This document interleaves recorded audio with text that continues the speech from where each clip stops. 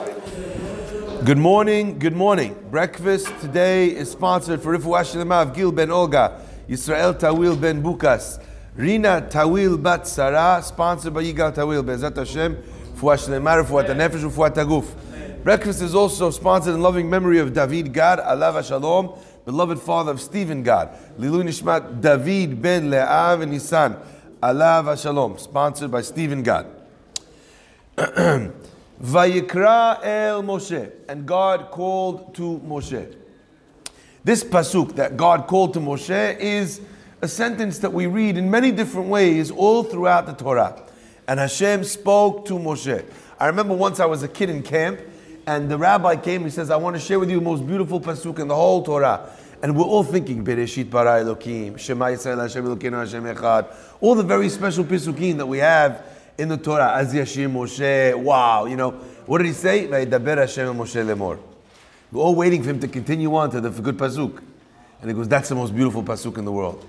That HaKadosh Baruch Hu, that God himself could communicate with a human being that was created, that was born to a father and mother. What an unbelievable idea that is. That HaKadosh Baruch Hu could resonate on a frequency that a human being is on. Wow. And he went on for ages and ages speaking about that. So it's a very special thing that HaKadosh Baruch Hu could communicate with the Nevi'im, with the prophets. But I want to share with you something that I think is maybe even more powerful to us because of its relevance. The Gemara asks in Baba Batra, it says, Ad shelokalu meteh midbar lo haya dibur im Moshe. When the people in the desert, after they did this terrible sin of the Meraglim, of the spies, so that was the final straw that broke the camel's back.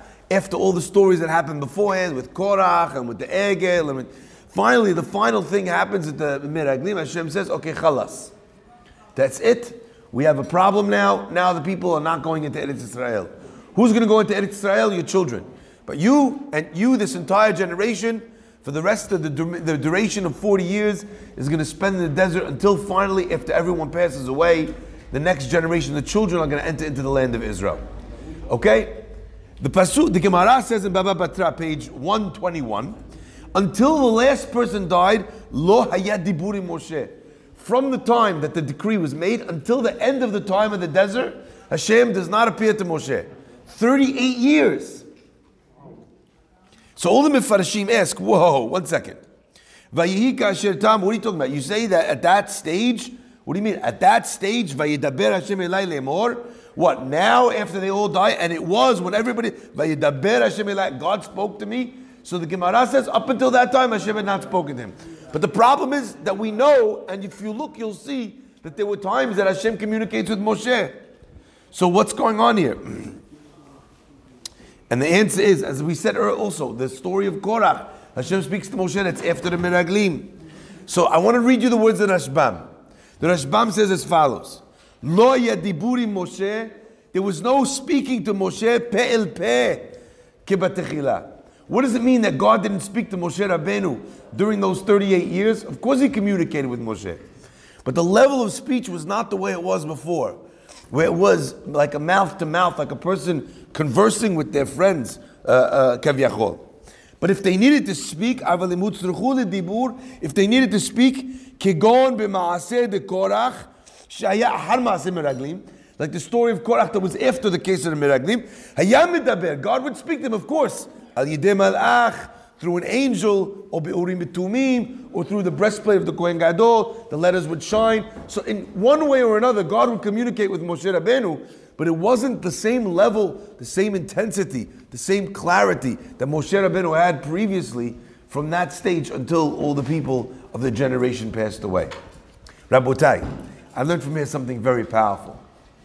Because really, although we're talking about Moshe Rabbeinu, and we're talking about his level of nivu'ah, which superseded the level and the concept of the way God spoke to any Navi before or after him, this idea is true. The levels of the way God speaks to humanity, whether in Moshe's level, or the Navi's level, or through a Malach, or through the Urim V'Tumim, Hashem speaks also to each and every one of us. On some level, every single one of us is also a Navi. Like we say many times, Am Yisrael im lav nevi'im, if they are not prophets, they are the sons of prophets. And that element, that nivu'ah, something we experience in our daily life. So I want to share with you an idea from the Sefer Likutei Batar Likutei, which means, literally, in the expression of the Gemara, it means when someone comes and collects after all the collectors. So he shares an unbelievable idea, and I want to share it with you. We know that Vayikra is read with a little aleph. And the reason why it was a little aleph, as we said yesterday, is because it could be read Vayikra, which means, and God happened. It was a coincidence that God appeared to Moshe. And that was from Moshe's humility. But remember, now we're not talking about Moshe. We're just learning from Moshe that there's different levels and ways in which Hashem communicates with a person.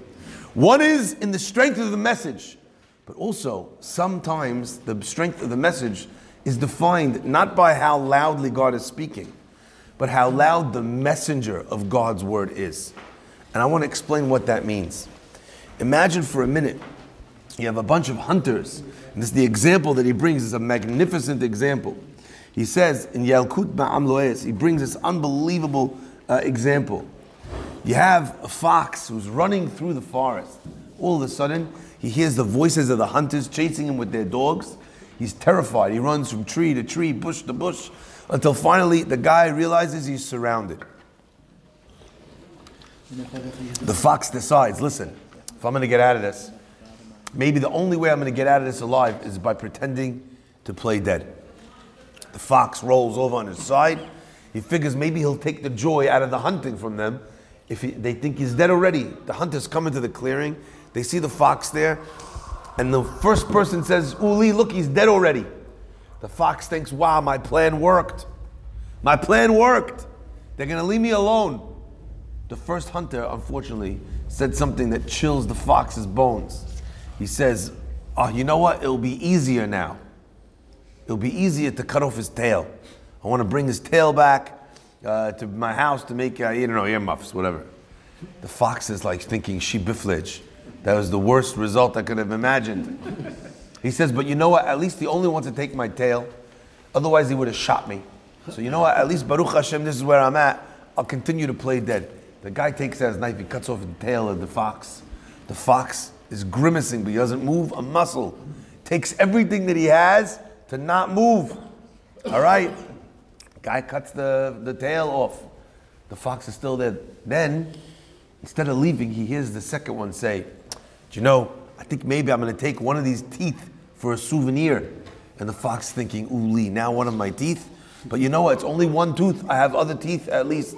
I'll still have a mouthful of teeth. So the guy comes, he grabs his pliers, he yanks a tooth out, and the fox is sitting there, he's thinking inside, he's like, Shema Israel! But you know what? He doesn't even move a muscle. Pulls out the tooth. Now comes the third guy. He says, you know what? He has such nice fur. I think I'm going to slice his stomach open and skin him. Now the fox realizes, if he lets the guy skin him, he's going to die. So he waits until the guy steps back to get his knife. The fox jumps on his feet and he lights out of there like as fast as he can. Greased lightning. The guy, the hunters, they never seen anything like this in their life. They're practically fainting from Tahiyat Metim that happened to the fox. They all jump back. The fox run. They chase it, but he gets away. Meanwhile, the fox. He finally gets to safety and he sits down and he thinks to himself, Oy vavoili.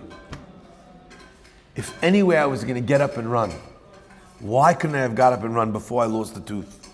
Why couldn't I have got up and run before I lost my tail? So to HaKadosh Baruch Hu. Every time a person experiences a challenge in their life, it's Borei Olam reaching out to you with a message. But if you say Vayikra, oh, it just happened, this just happened to me, then the little tiny aleph that Hashem sends you, the first message, has to get a little bit bigger, a little bit louder. Because Hashem is still speaking to you. He still wants you to change your ways to become better. So the situation, the things that happen to me get a little worse.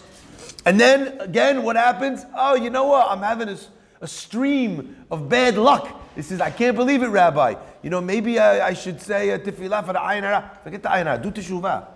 No, it's a coincidence. You know what I'm going to do? I'm going to check the mezuzah. And maybe a person should check his mezuzah. But sometimes I think, you know what? Maybe, Rohi, the problem is not in the mezuzot. Maybe the problem is in you. Don't check your mezuzot, check your heart. If a person sees challenges coming his way, says the Gemara, yifeshvesh b'ma'asav. You should check your deeds. The Gemara does not say, if a person has troubles, yifeshvesh b'mezuzotav.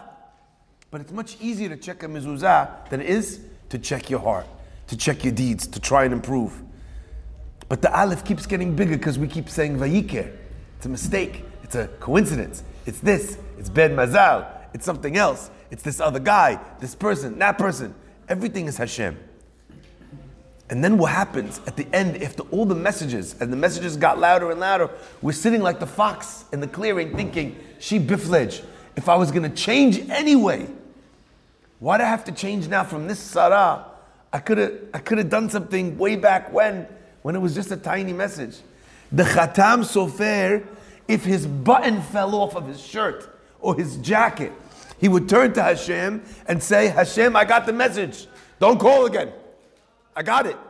And he would do the Hashbon HaNefesh. Because if the person could see that it was Hashem calling and not coincidence, when the aleph is very small, then the aleph doesn't need to get any bigger. How powerful is that? And I like to think this to myself all the time.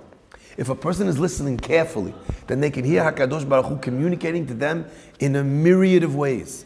Sometimes very positively, sometimes negatively. But either way, Hashem is whispering in our ears non-stop. And the question is, what do we do with that whisper? How are we going to change? How are we going to improve? How are we going to learn a lesson?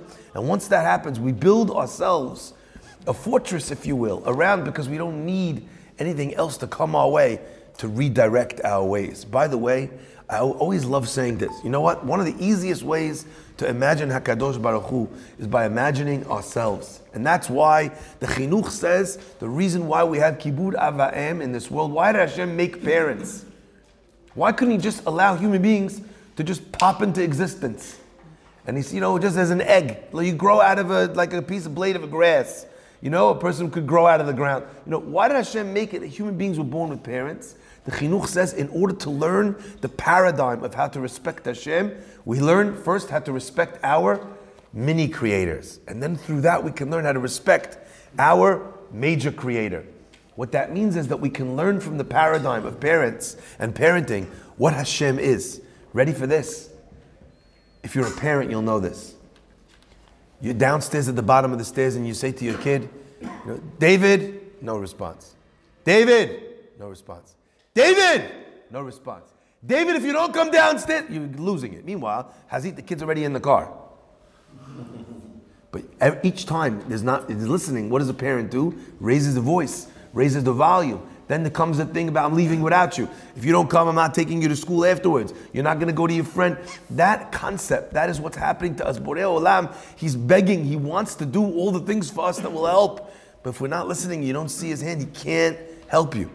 So to speak, we hold the keys for God's salvation in our life. But we need to recognize Hashem's voice. Baruch Adonai Le'olam.